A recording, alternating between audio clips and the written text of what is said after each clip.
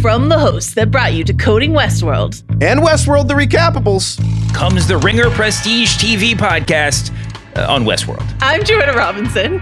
I'm Danny Heifetz. And I'm David Shoemaker. Welcome to Westworld Season 4 in the Prestige TV podcast feed, where we're going to break down every episode of Westworld Season 4. Every Monday, the day after the show comes out on the Prestige TV podcast feed. Wherever you get your podcasts, but get them on Spotify. This episode is brought to you by Priceline. When it comes to travel, we all have that happy place, whether it's the beach, ski slopes, couples getaway, or even a visit to that best friend you haven't seen in way too long. And Priceline wants to get you there for a happy price so you never have to miss a trip.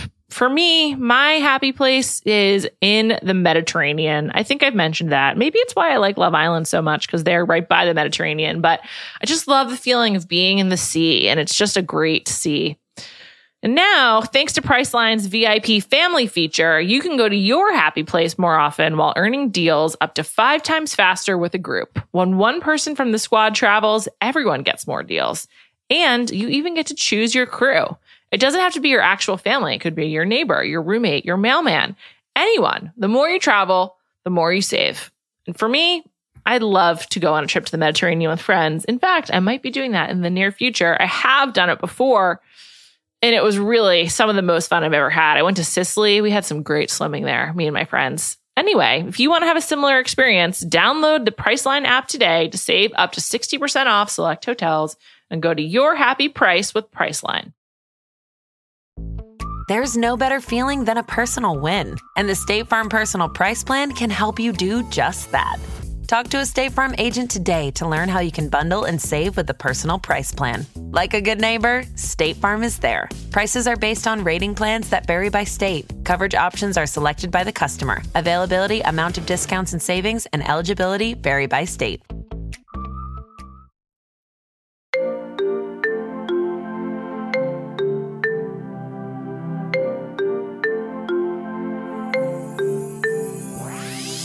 Hello, and welcome to Bachelor Party. I'm Juliette Littman. It's the final countdown, people. On Monday night, The Bachelorette is back. We embark on our journey with Gabby and Rachel, and of course, Jesse Palmer. I'm very excited. Callie and I will be there Monday nights. I'll be back on Thursdays with the B-sides. You know, mix it up with different guests, other Ringer people. Super excited. But in the meantime, I want to use this final Thursday of the off-season to talk to a reality TV luminary. His name is Elan Gale. He is currently doing a lot of things. He has 2 shows on the air right now. One is F-Boy Island Season 2 on HBO Max, coming soon, I think like next week. And the other is The One That Got Away on Amazon Prime. So he has so much to say. We are going to get into all of his thoughts about reality TV and what makes a great dating show versus a relationship show. It was a really fun conversation, so I hope you enjoy it. And I'll be back with Callie on Monday night. Today's podcast is a long time coming. It's a guest of whom I DM'd creepily several times. You're definitely familiar with his work. He is the executive producer of Amazon, The One That Got Away, HBO and HBO Max's F-Boy Island, the one and the only Elan Gale. Elan, welcome. How are you? I am so much better now that I'm here. The anticipation has been killing me. Like you said, years in the making. And here we are. We finally get to do this. So believe it or not, as I sound monotone always, but like this is me at like a 9. What gets you to a 10? Oh shit! Am I allowed to? Can I curse? Yeah, and do of myself? course. Yeah. Okay. What gets me to a 10? A really good sushi. That's the only thing. This is as excited as I can get without eating. What's your go-to sushi spot? Here in LA? Yeah. I live in the Valley, so like there's a lot of options. I like Brothers. I like Shin. When I'm feeling fancy, Ginza and Adara on the west side. Okay. But like, just like, I just, Postmates some Katsuya. Postmates the Katsuya. I also like, I know you don't really, like, I like Whole Foods nigiri. Oh, I like Whole Foods sushi too. It. It's a good lunch option. I couldn't agree more. The brown rice. Why do we have to pretend that everything has to be perfect? I do a different podcast called Food News, and I talk about Whole Foods so often you'd think I'm sponsored by Amazon, but I'm not. Can I come on that podcast? Yeah, sure. It's only 30 minutes. That's part of the appeal of it. I don't know why I felt like you had to know that, but anyway, Elan, you're a reality television producer. I have just so many questions. How did you get into this field? Super accidentally. I was working on a horror script, co-writing a horror script 15 some years ago with Coolio, the rapper, and he and I. Dangerous Minds is Coolio? That's right. Dangerous Minds is Coolio. Fantastic Voyage. And he somehow got in touch with me. I was working as like an unpaid writer, like an unemployed writer who was trying to make it. And I ended up going over to, we would kind of like start writing every day at his house. And he just had no interest in writing. He loved cooking. And so I would go to his house, I'd drive over, and I would say like, okay, let's sit down with the old laptop. And he'd say, okay, I just have to go cook for like 3.5 hours. And so I'd go and hang out with him in the kitchen. And eventually, like after maybe 3 or 4 months, I was like, why are we making a horror show? Let's make a cooking show. And so he was like, okay, that sounds cool. And so we got a little investment from a startup. They wanted to do a thing no one heard of called a web series. I was going to say, did this go on YouTube? It sounds like great YouTube content. There was a thing called My Damn Channel back in the day. And they gave us the money. We shot it in my friend's kitchen in Rancho Cucamonga. Oh my God. How workaholics and we made the show. You. It was amazing. Really, and we ended up making this little show. It was really fun. And it was all like very DIY. And then suddenly Oxygen made a show with him called Coolio's Rules that I was not a part of. And then, I know, it kind of bummed me out. But then about a week into filming, some of the producers, they were like, hey, can you come help us out and like help make the show? Because you and Coolio have worked together, maybe you can help like just kind of like work together and help figure everything out. And I was like, great. It was the first time I was ever going to make any money from anything really ever, you know? And I went and I did it and it was super fun. And then those guys that had hired me basically asked me if I wanted to learn how to make reality TV. And I was like, yeah, I'm broke. That sounds good. Cause like I was not a reality TV person. I had never watched any of it really at all at that point. Not for any reason. It didn't occur to me. And then I just kind of like, you get a job and then someone's like, you want to do this over here? And just kind of snowballed. And it's been 15 years of unrelenting luck. Yeah. We're going to yada the bulk of the 10s for you. All of your time working for The Bachelor and Bachelor Pad and Bachelor in Paradise and all associated spinoffs. What to you really makes a great reality show? Like from everything you've learned from Coolio, from the beaches of Sayulita to Agora Hills, not Malibu, like what really makes a great reality show? Can't shoot in Malibu on Sundays. I think that what makes a really great reality show are characters, human beings who are relatable and surprising.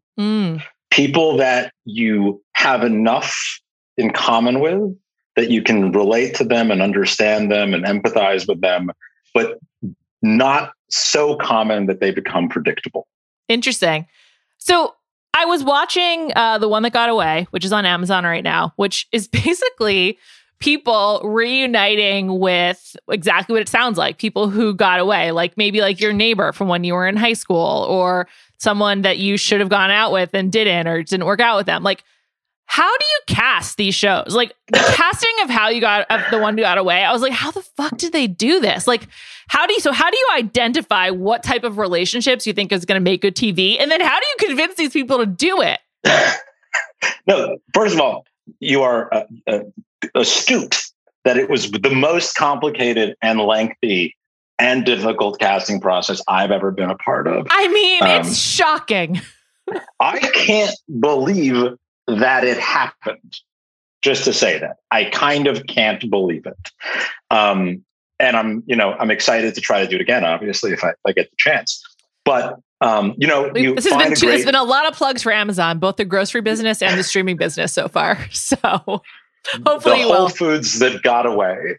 I think that what you you meet these people, and obviously you want to get a sense of their lives and different periods. Many of us have different eras. Vince on The One That Got Away is a great example of like having very distinct different worlds from like, high school and then college and then his work life, and trying to find people in all of those places. And obviously relying on their friends and family, who may have ideas of people that they thought were missed connections and so on and so forth. But yeah, it's a very different experience from any other show from the casting side. And it also led to, I think, really interesting results. When you look at the Arrivals house, there's like a real, in my opinion, they don't feel like a normal television house. What do you mean by that? They feel like they're actually discovering the world they're in real time, and also creating it for themselves. It feels like they haven't seen this before. Right. There's no rules for them yet. Every person was approached by an outsider. There's no one that was like, I want to be on this show. Let me submit myself, because they didn't know who the leads were going to be.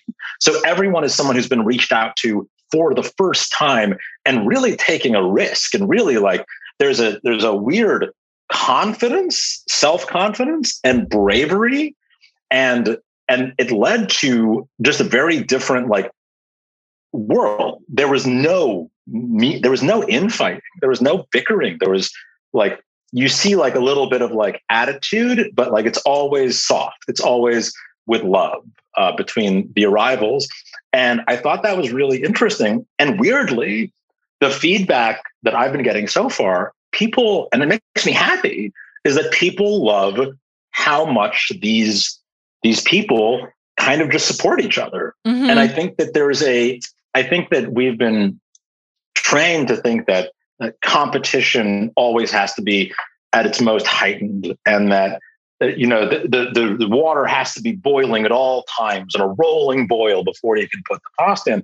But I actually think that it's nice to get changes of pace. The One That Got Away is a much more, I think, relaxed and soft show. It's also clearly a comedy. There's a portal that is huge and expensive and crazy looking that serves the same purpose as a door. And it's funny that you bring that up, because I was actually going to ask about tone, but I think a common thread of your work is this idea of comedy. I mean, F-Boy Island has a lot of comedy. It's hosted by a comic. But I think some of your previous work too, like really has the kind of wink, wink humor to it, where like we're all in on this joke together. How much do you think about tone before you start shooting, or how much of it comes together in the edit? I mean, I think about it a lot.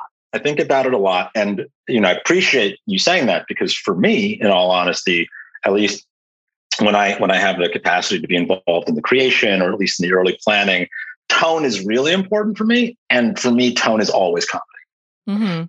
It doesn't mean it's not comedy and other things, but that's because, and that's only, so far I've really only done dating shows and horror movies and things like that. And Coolio. Very similar. And Coolio. But Coolio's cooking show was 100% comedy. Like it was just comedy, pure comedy. And I think that what the reason for that is, I actually think dating is funny. I don't find like... Alon, are you married? I am engaged. Okay. So you're no longer dating, so you can find it funny. I could, but even when I was dating, the dates that I would come home and talk about were the funny ones, if that makes any sense. There was a sad misery kind of funny, a Noah Baumbach kind of funny, if that makes any sense. Sure, yes, of course. Really I like to say into the absurdity of what we're doing, which is fucking nuts. I think you'll like my life slogan, particularly as it relates to dating. I'd rather have horror stories than zero stories. Yeah, and I think that's how that's how people come home from dates, right? Yeah. I think because I used to date before I didn't have to anymore, and I'm very thankful for that. But even when I did, I feel like you go on dates knowing that worst case scenario, hopefully you get a funny story out of it. That's how you almost talk yourself into the impossible act of dating. Because dating is fucking awful. Yeah. It's rejection over and over until it's not. But if you find the humor in it, I think that if if you go there with a sense of like, well, let's see what this nonsense is going to be, I think that you end up having a good time, even when the date's not good. Sure. Yeah. I think that's definitely true. I mean, I thought you were going to say, in my mind, worst case scenario of the date is that it ends. So, well, and that's the other thing is that like, the one that got away as an example on F-Boy Island 2, really trying for me to rethink what I think a successful relationship is, if that makes any sense. Mm-hmm. And really, yeah. Well, what I like about F-Boy Island and some other more recent shows is the stakes are much lower. Like, I like that it's not about, is this forever, but just sort of like, is this something we both want for now? And like that makes it a lot more believable, honestly. It's like you can buy into the fun and the humor if you're like, yeah, we're all in this together. It's like looking for a good time. No, totally. I want to do shows. I have shows that I'm working on that are like, do you want to hang out for 3 weeks as the eventual, next step? And honestly, I love that because I think that successful relationships don't have to be long. Sure. I think that relationships can change you and affect you and move you. And I think that having, the one that got away intentionally doesn't have a location, even though I'm sure you recognized it. When we were there in person, we actually referred to it as Lacuna at all times, based on, the word that means an unwritten page in a book or a missing part of a story. And because we were telling a story that was there. It was here and we're together, and whatever happens here is what we're focusing on. What happens outside? Great. Hope that works. Good luck. That's not the show. The show is about having the experience that we're having, not about changing the world. Right. On the topic of tone, another thing that I have just kind of noticed in my own watching of reality TV, I feel like with streaming, with the streamers versus network TV, tone is even more important because all these networks are still kind of defining what unscripted means for them. Is that something that you discuss with the network or, the platform, or is it part of the pitch at this point? I think that it's definitely an endless conversation with every network and streamer, which it should be, because it's kind of the beginning of everything. I think that for better or for worse, there's like a little bit these days of you kind of know what you're getting into. If you hire me to make a show, like you're probably going to get something a little bit wacky. You're probably going to get someone insisting on a Rick and Morty looking portal, even though it's not actually really that relevant. I think. Did you ever watch Are You the One on MTV? I've never seen it, but I actually am very interested in, because I've heard a lot of interesting stories. The first season of it they still had it, but in the first season they had the Truth Booth, which was like brand new. Mm-hmm. And it was like basically it was just like a telephone booth with of the really fancy iPad and a good graphics package where like it would tell you if you guys were the match or not. It was the Truth Booth. And it was very similar where it was like, this is an iPad and you're in a room and you're going to touch it. And then like lots of fancy graphics and laser lights and whatever. And it's a Truth Booth. And it's kind of similar. Like, it just says the thing. Yeah. But it's just sort of like creating this, I feel like with dating shows in particular, creating some kind of like celestial body, like that there's some kind of like, whether that's like Nikki Glaser as the host or, something like just something else, like that there's like someone or something that will like cut to the core of like, is this right or not? And it's really funny that like, it might be a portal or maybe it's a Truth Booth again, or like maybe it's like a person who seems to be imbued with like so much wisdom, but it's really just all TV contrivances. But yet they're essential to making the show. Well, I think you want to define, like for me, what separates F-Boy from other shows is the mansplain as an example. Like I think it's a use of a old reality trope that exists basically everywhere, the reunion show, and putting it in the middle of the series at the end, but still in the center so that you can really lean in. So like trying to find a distinct characteristic, because there's so many dating shows, and frankly, a lot of them are really, really good. Yeah. And having a thing, like I love watching dating shows. I love watching relationship shows, and I learn a lot from them. And I also have it's so funny because like I watch 90 Day Fiancé religiously. I have no idea how it's made or what it is. And I don't want to know. I love living as a stupid observer, and I watch it. And I started watching before the 90 days. I'm losing my mind now. Well, you're not alone, my friend. 90 Day Fiancé and Below Deck are the two shows that you could watch every week of the year. And so it is a really voluminous. I was actually curious what you think about Love is Blind, if you watched that. I watched a little bit of the first season. And I really enjoyed it because I thought it had a really, really clean premise. I thought it was really clean. I thought they took something that a lot of people have thought and just kind of funneled it into this really beautiful format. I didn't hang on all the way through. And I think it was just because I was so much more interested in the format than I was in the individuals, if that makes any sense. Yeah, it does. I have an easier time watching relationship shows because I have no understanding of how they're made. Whereas dating shows, I think a little bit, I feel like I might be a little behind the curtain. Interesting. You know? I smush those together, but that's a great point. Like a relationship show is like, it's already formed, right? Or a dating show is dating. And that's why the one that got away was so fun for me, is that it was kind of in the middle. Right. I didn't really know how to do it because all these people weren't meeting. I've only ever met people that are meeting for the first time.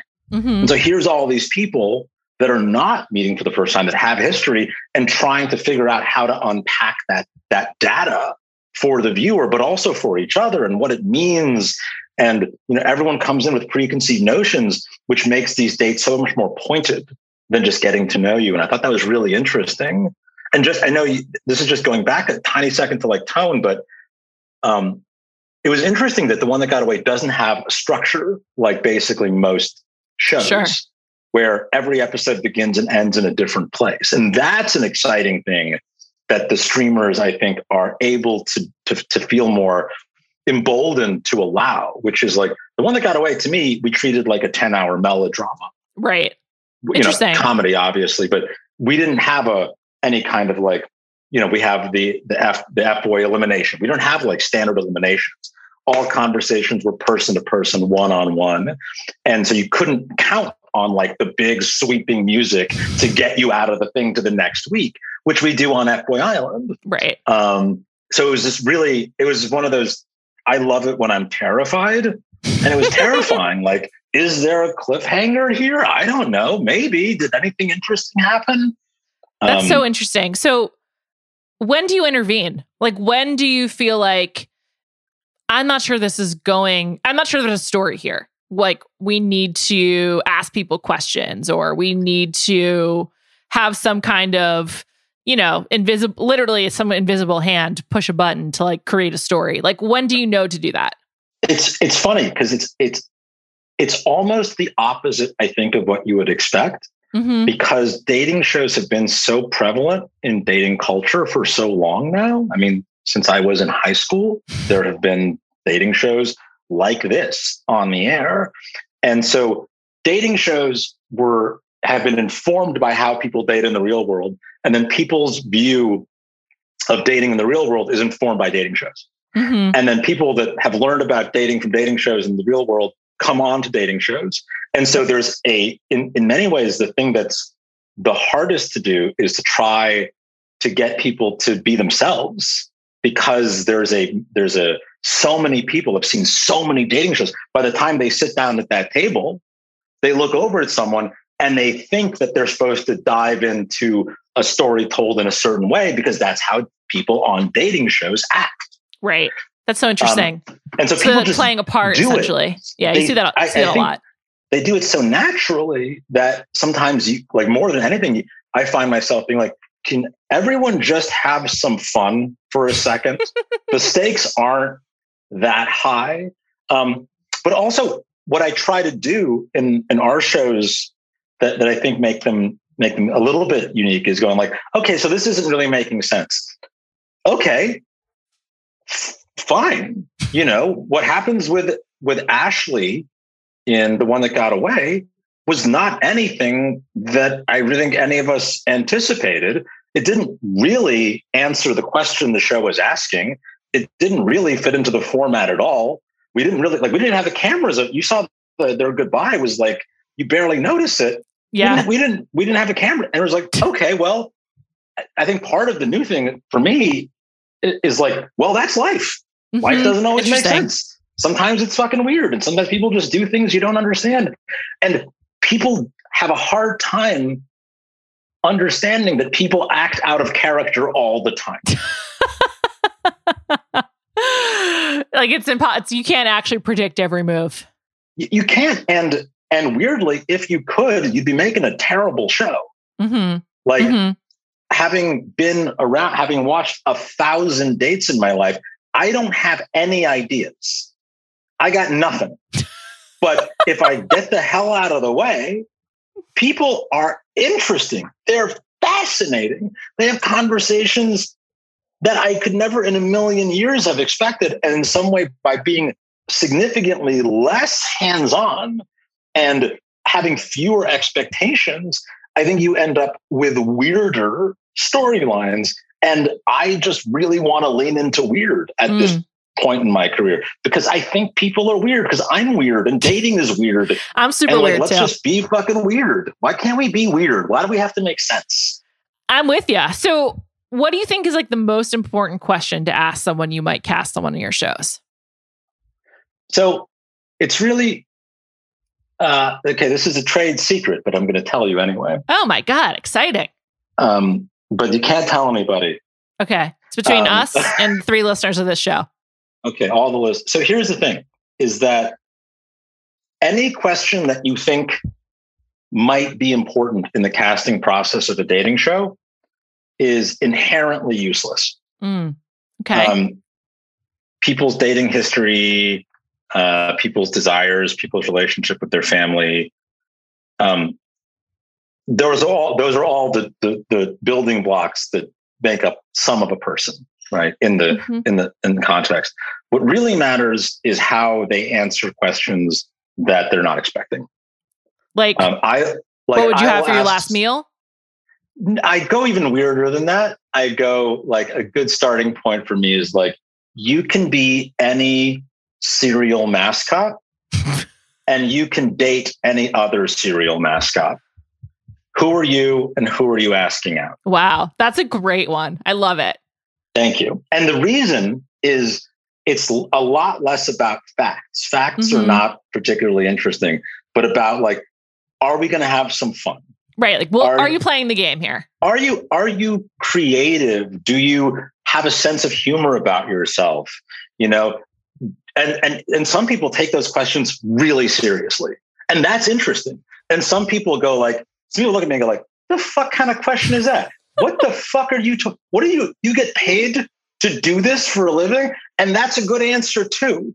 It's having, it's always so important, as I'm sure you know, as a viewer and as a consumer and as an expert in the field, an effusive person saying nothing is more interesting than a stone-faced person saying something very important. Yeah, totally. It's not really what you say, it's how you say it. It's how you say it. It's, are you engaging and are you enjoying yourself? Because the way you are when you ask a question like that is more important to how you're going to be on a date than if you have a close relationship with your family or if you want kids. Those are irrelevant to me, because you'll have those conversations on your dates. Right. And you'll have those conversations with your mates.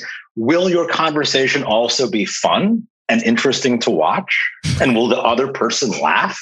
That's what I care about. Right.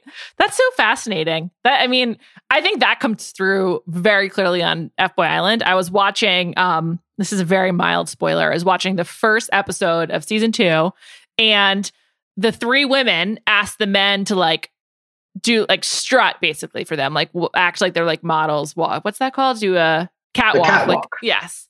And so many of them did the weird fishing thing as if they were being rowed in or reeled in on a fishing line. And that's something my friends and I used to do as a joke when we were preteens or young teens. And I was like, these guys are doing this to impress women when they're adults. And I was like, what the fuck?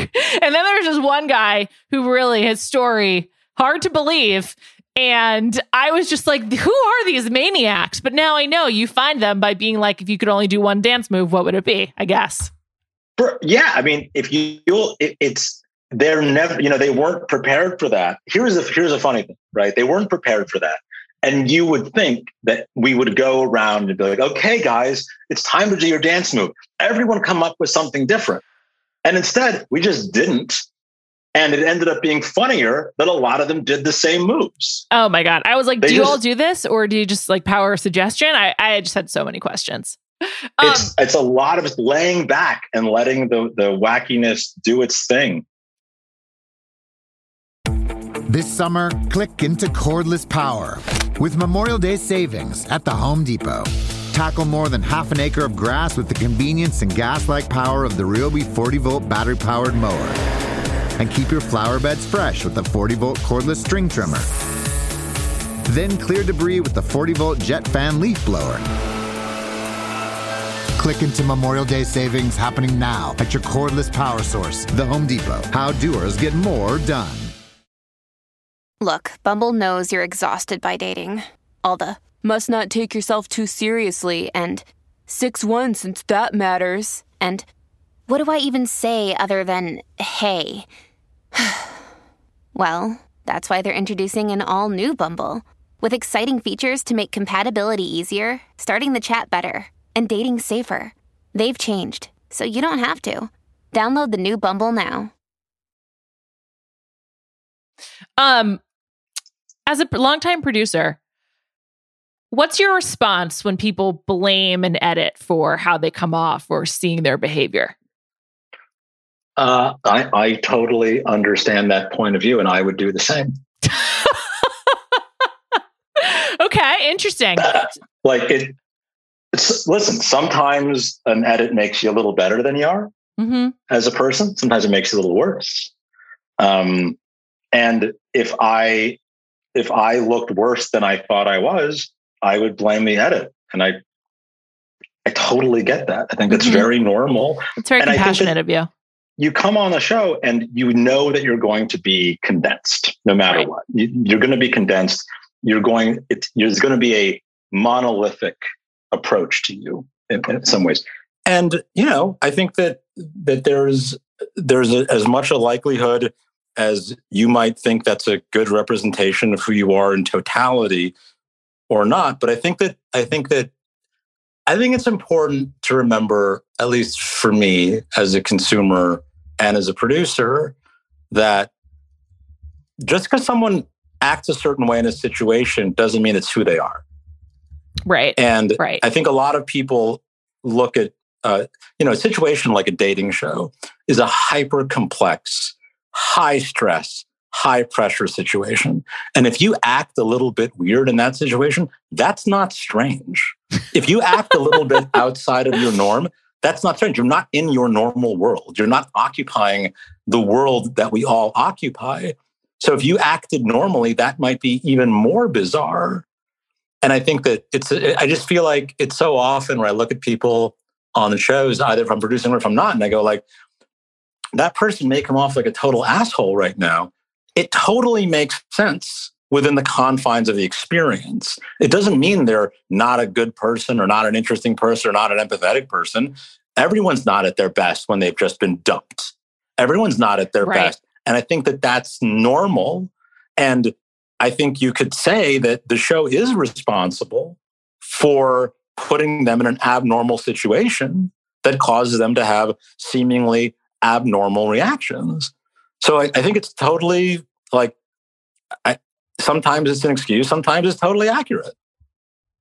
Yeah, I think that's a really, really generous way of looking at it. It's interesting. We cover such a wide range of shows here. On Survivor, I think like hardcore players are like very aware of what the edit means. And there's something called EDGIC as it relates to Survivor, which is about like the editing magic or whatever. And then Housewives particularly complain about their edits quite a bit, which is funny because the point of that show is to capture these women in their like extreme lifestyles or whatever. But I think with dating shows, everyone has regrets over their behavior in dating. So it's also true to life. And there is very much like, who are you asking? But, I just think that's such an interesting and honestly kind answer. I do you take that into account as you're shooting? Like, do you look at dailies while you're shooting? I am so curious about how it works. I've never looked at dailies. It's just not, we're always going. So it's not really part of the process. So what you experience in real life is what you go off of. At least in my world. I'm sure there's other people that do things differently. I think that it's just one of those things where it's really brave to go on a reality show. I agree. It's really, really brave. And I think that most people are happy with the experience. I think most people are. And I think some people aren't. And I think that that's reasonable. I have a lot of, for better or for worse, like I understand, I feel like I understand why people see it the way they see it. And I don't, there's no question that, you put music behind someone, it changes the tonality of the thing they're saying. And to pretend that that's not the case isn't true. I always try to remind people that it is in fact entertainment, right? It's not a documentary. Yeah, you agreed to be part of it. It's not a documentary. Show. And it should be something that's fun, if that makes any sense. Sure. Yeah, of course. I feel like a lot of my favorite, classic reality show villains are people that are loving every fucking second of it. Like, yes, I agree. That's fun. And they may not know how crazy it's going to be when in fact it comes out. But I find that most people learn a lot about themselves in the experience, and the experience outweighs the outcome most of the time. Mm-hmm. Make a lot of friends. How much do you read fan reaction? For example, I was specifically interested in with F-Boy Island. Again, mild spoiler. This isn't the first 10 minutes of episode 1, so I think it's fair game. Last season 1, I was very invested in F-Boy Island. I saw Casey on the street shortly after the season, and I was like incredibly excited. And he was just like walking around Midtown Manhattan. Oh my God, he's so hot. I'm embarrassed by it. Hot. No, he's like, I remember the first time I saw him in person.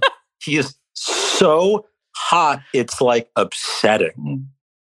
I was going to say it's obscene. It's like Tyler Cameron levels for me. It's like a different, it's like that magnetism of like, how have you not been discovered yet? How are you just out in the world? And he's just like so nice and friendly. And it's just like, he's got the Kavorka. That's what I'm looking. Oh my God. I'm always looking for the Kavorka. How do you identify it? You just get a feeling. You see a person, you meet a person, and they say a thing, and you just watch everyone in the room, their face lights up. And it's just this magical thing.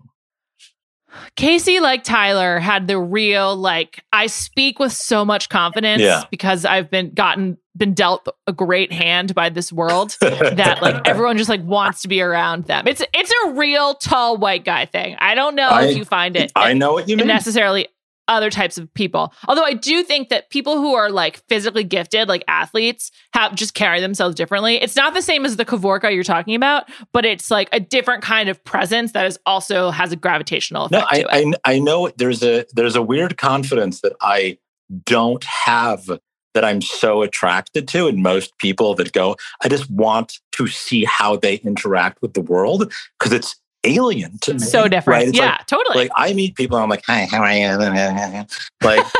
I'm super shy in person. And watching these people just float confidently through a room. It's fucking magic to me.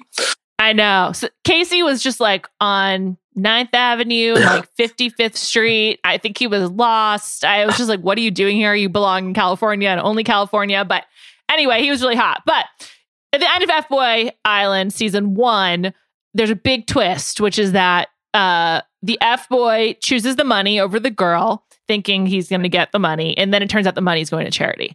And there was a lot of uproar over this, a lot, because viewers, I didn't feel this way. Viewers were angry that the rules under which everyone had been operating were violated because reality shows are very much a closed system. Yeah. And then in the beginning of season 2, Nikki Glaser, as part of her introduction to the season and the preamble, explains if the F-Boy once again chooses the money, this time he will actually keep it. So my question is, Why did you change the rules? And did you always plan to give the money to charity? And how much did the uproar impact how you thought about season 2? That was 3 questions. I'm very sorry. No. So I listen to a lot of user feedback. I take it all with a grain of salt. So like anything that's like, I always tell people, anything that's a compliment, you have to ignore, because then you have to pay attention to the insults also. So I just kind of ignore all of that, all the 1s and 2s and 3s. It's like looking at a Yelp score. You know, I read the 3 and 4 star reviews. Those are the ones that are fascinating to me. And a lot of people had really strong feelings about that. That was, in fact, always the plan for season 1. Interesting. It was not something we changed in the moment. We simply decided that it'd be more interesting to reveal the stages of the game as it went. And I don't know how much you've seen season 2, but we continue to do that. That rule that we change back for the audience because they want it, and that's important to give the audience what they want, stays in place. Interesting. Other things happen that we come up with. And we spend a lot of time trying to find ways to both satisfy but also aggravate the audience. And why do you want that? Is it to elicit a big reaction? Is to keep people guessing? Why would you want to aggravate the audience? Because I think that it's fun to be surprised. That's all. I think that there's, reality shows, in my experience, are based more on tension than they are on surprise. What's fun is to have the gun under the table, right? And to wait to see what happens when those 2 people finally meet. That's why when 2 people are about to break up, you always see one of them talking about how they're about to break up and the other person talking about how they're so happy and they want to be with this person forever, right? It's very, very classic, and it's great storytelling. But it's all about tension, not surprise. And so we try to find little moments when the audience gets lulled into believing they know what's going to happen next, and just kind of perk them up. It's an old in food. Going back to that, when El Bulli existed back in the early 2000s, there was a dish on their menu that was just a kind of like a ball of smoke that was supposed to alert you and jar you up into existence again. Because people, I think viewers become complacent because we train them to watch the same things over and over again. And by once in a while infusing a giant bomb in the middle of the room, it lets people be more active. Interesting. And so on the flip side, how much do you listen to your cast? Like if someone comes to you and like Sarah, who got strung along by Garrett. I don't know if she was happy. She didn't seem happy during season 1. I don't think Sarah had a good experience, but I haven't kept up with her, so I don't know. But if someone in the cast on either side, a lead or a contestant, is struggling, what is your response to that? How do you work with them? I mean, I think the key is always that you're never going to satisfy everyone. And especially in a competition show, in a dating show, there's no world where everything can work out for everybody. But I think what I try to do, and what, even on F-Boy, I'm not even the showrunner, and we have a really, really strong team. What we always talk about is just listen and try your best to solve the problems to the best of your ability, and be honest about what's possible and what isn't. What we always like to say is sometimes we'll tell you that we can't do that, whatever it is you want, for whatever reason. And sometimes we'll tell you that we can't tell you what's going to happen next, for example. We try to keep a really open line of communication. But again, it's like a game show. If everyone's competing for $100,000 in the end, you can't make everyone happy, or else everyone win $100,000. Right. But you do try really, really hard, because they are, our contestants, our participants, they're our partners in making it. We work hand in hand. And I think there's a lot of win-wins available if you do your best. Never going to please everyone 100% of the time, but you try your best to make sure that they have a chance to express what they're interested in and give them opportunities that they want. and then also have to have the realization of the conversation that if someone just isn't into you, there's nothing we can do. And if someone is into you and you're not into them, you got to have that conversation because you came on a dating show.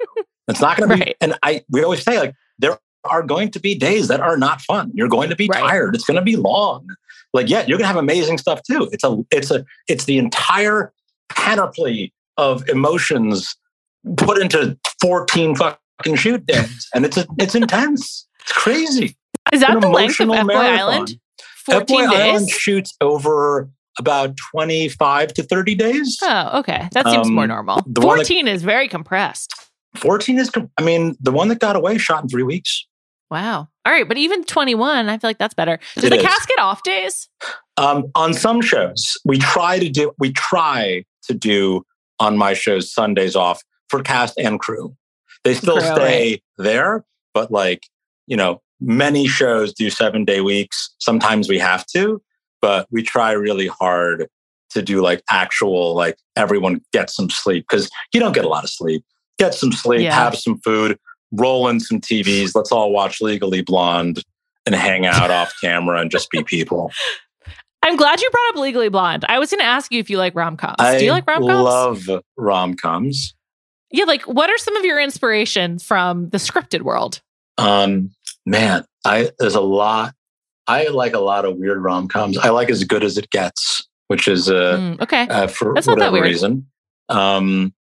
It's a little bit depressing, that movie, but I understand. It's very popular. I like Sleepless in Seattle, which is also super actually depressing. I don't find that depressing. Sleepless in Seattle is one of my favorite movies. I could recite it for you line for line. Yeah, absolutely love it. I absolutely love it. As I watch it now, I feel bad for the guy. For Walter? For Walter. Yeah. He's just like, Bill Pullman, the dude just has allergies. I have allergies. Why am I a piece of shit? I take Claritin now. Am I acceptable? That's not it. The issue is that he's not the one. His allergy is, part of what makes him endearing, but that's just ain't it for them. It's okay. He'll find someone. He's a great guy. I would say that I get a lot more when I'm looking at inspiration for these shows. I don't really look to romantic comedies. What do you look to? Horror movies? Horror movies. Yeah. Interesting. Horror movies. So I assume you love Get Out. Love Get Out. Yeah. Love Hush. Love it. And also I structurally, weirdly look more to things like Station 11 than I look to romantic comedies. Just because, again, I think that everyone is trained to pull from the same well. Mm-hmm. And I just try to do, whether it's right or wrong, I'm just always kind of trying to do the opposite. It's a little George Costanza. I'm just trying to do the opposite. Whatever would make sense next, what's the opposite? And let's see if we can make that happen. I like Station 11. I loved the book. If you haven't read I really recommend it. Should I read it? It's fantastic. Yeah, and it's different enough from the show for and it's also short enough that I think on an intellectual level you'd appreciate the differences. But I'm curious, in the TV show Station 11, what are the moments that you remember? There are some really sentimental moments and also some really horrifying ones. And I'm curious, how that show sticks with you, and then I would then assume impacts your work. So a lot of it is structural, the way they play with time. And I think that's something that I've started doing more and more when I try in dating shows. And I have one coming up that I'm not allowed to talk about that has a full-on, almost Kaiser Soze reveal, playing with flashbacks through the course of an entire season in order to tell the story that's been there the whole time, which all just happens in real time and you discover later. This sounds great. Yeah, I think it's really exciting. And who knows if it'll work? Again, I've never seen anything like it. We're taking chances and trying some shit. Hopefully people enjoy it. But I think that, I think about more than anything with Station 11, the desire to find joy and the human will to persist, right? That weird attachment people have to their art, that incredibly strong attachment that people have, because I don't really have a strong survival instinct. Like, Me I neither. don't really. I always think I would die quickly in the zombie apocalypse. Instantly. Like, I don't want to I don't want to have kids. I don't think the future is good or interesting. I always say I don't want to be a frontiers person. Like, I don't want to be a survivor. Like, I don't want to recolonize. I don't want to colonize Mars or like repopulate the Earth. I don't have the fortitude for that. No, absolutely. And it's something that's so funny. People always like, oh, you'd be a fun dad because you tell funny stories and you're wacky and you take care. And I like love my dog so much. They go like, you'd be a good dad. And I'm like, I can't talk anyone into thinking this is a good idea. This is a nightmare. I wouldn't go that far for myself, but I will just say, like, I don't want to survive the apocalypse. Like, I just, that seems too hard. I would never have agreed to be a pilgrim. I would never have agreed to just get on a boat and hope to find land on the other side. Absolutely not. I'm afraid to get into an Uber. Well, that's because you live in LA. Uber in LA sucks. It's just the most unpleasant experience. There's no regulation among many other problems. You never know what's going to happen. I had another question for you, but this really threw me off, Ilan. What's the show you're the most jealous of? What's like the other reality show you're like, damn, good idea? Oh, shit. I mean, other than 90 Day Fiancé, which is just like so fucking smart. Let me think. That's a great question. Like, what do you really enjoy watching as well? So I am a big cooking show fan. I love my favorite show of all time, any genre. So I'd say the one I'm most jealous of is Joe Schmo. I think Joe Schmo is one of the most interesting, and I don't think it should be remade, and I don't think it should be rebooted. I think it existed in a time period that made sense for it, but I think it's probably the most brilliant hybridized scripted unscripted show that's ever been made, and really fascinating stuff. And as a consumer, I have this incredible love and undying devotion to Iron Chef Japan, the original one. And it's because, and I think about this all the time, and I try to apply some of it to some of our shows, which is it's about honor more than anything else. Like defending your honor. It's like I feel the same when I watch like the World Cup finals. Like there's an otherworldly desire to win that exists outside of the self, and I think that's something that really resonates with me. This strange, like these people who are just normal people, they're just chefs, right?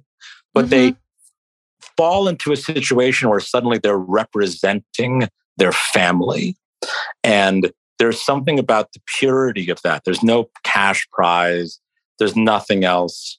They just want to be good at the thing they're at. And I just find that endlessly watchable. Yeah. Yeah. I get that. I mean, there's also something with food shows.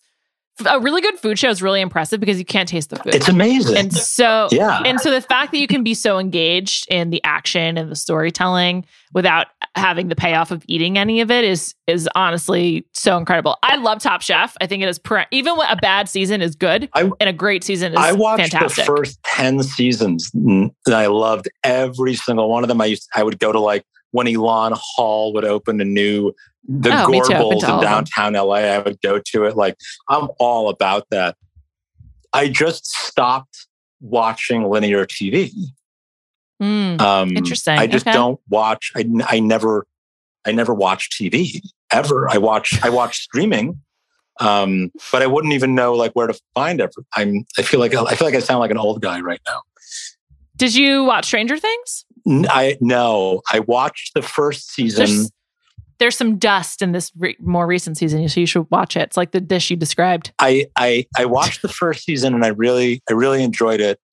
I don't know. I think sometimes I'm allergic to things that are overly popular. I feel like there isn't room. I like to have an opinion, and sometimes I feel like there isn't room for opinions, and so I'd rather not have one. I totally get that. My response is to watch things on a totally different timeline, or read things on totally different. Like, for example, I love to read, and I really liked the first 2 Sally Rooney books, and then she got really popular, and then she had a 3rd book come out, and I was like, I'm going to wait 9 months to read this when no one else wants to talk about it. And so it's like, carving out your own space. So maybe you should wait 6 months and then catch up on Stranger Things. I would do that. I would do that. I did. I was lucky enough to be a writer on a show called Midnight Club that comes out in October on Netflix. Oh, amazing. So you're getting into scripted too. Yeah, I was a writer on Midnight Mass last year at Netflix. Oh, wow. And doing a little bit of additional scripted stuff. Amazing. Yeah, very different part of the brain, really. Is that why you are not show running F-Boy Island? I think I'm trying, generally speaking, to not show run as many shows because I'm a little tired of my own thoughts. And I think that, I've been doing this for a really long time, and having other people take over is exciting, and having them put their own spin on it. I think that there's like a little bit of I'm still relatively young, I think, but I think that there's something about planning your own obsolescence that is important. And and knowing when, by the time I'm really, really involved in F-Boy, if F-Boy gets to a season 6, I hope I'm not. I hope that other people are coming up with better things that I wouldn't have thought of, which happens all the time now. Sam Dean and Bill Dixon, who are the co-showrunners of season 2, came up with tons of shit I never would have even considered that was better than anything I would have come up with. And that's awesome. The greatest part of the creative process. It's for me being surprised the way I want the audience to be surprised. I don't think I realized Bill Dixon had moved over to F-Boy. That's cool. Yeah, he's been with me on all of my shows since Pooch Perfect at the top of 2021. We've known each other for about 10 years. We're old friends. Oh, that's very cool. He's a successful stand-up when I met him, and incredibly funny guy, and brought his talents over to the unscripted world. That's very cool. Alon, this has been such an incredible delight to talk to you. Thank you so much. I'm going to find the DM that I sent you a long time ago, and I'm going to post it to embarrass myself. I could do this. You're incredibly fun to talk to. I could do this for million years. That's so nice. I really appreciate that. I really mean it. I generally really dread talking about myself, and you've made it into a really nice human conversation. So thanks. That's so nice of you. I really mean it. I really enjoyed it too. Well, I hope you come back. I'll do this anytime you want. And I want to talk about food with you. Let me come on your food show. I would love to. I have some food relationship ideas to throw your way. So watch out. I'm very lucky to have 2 full-time people that work with me in development. So if you want to make a show, we have a process. Anyone that hop in the pool.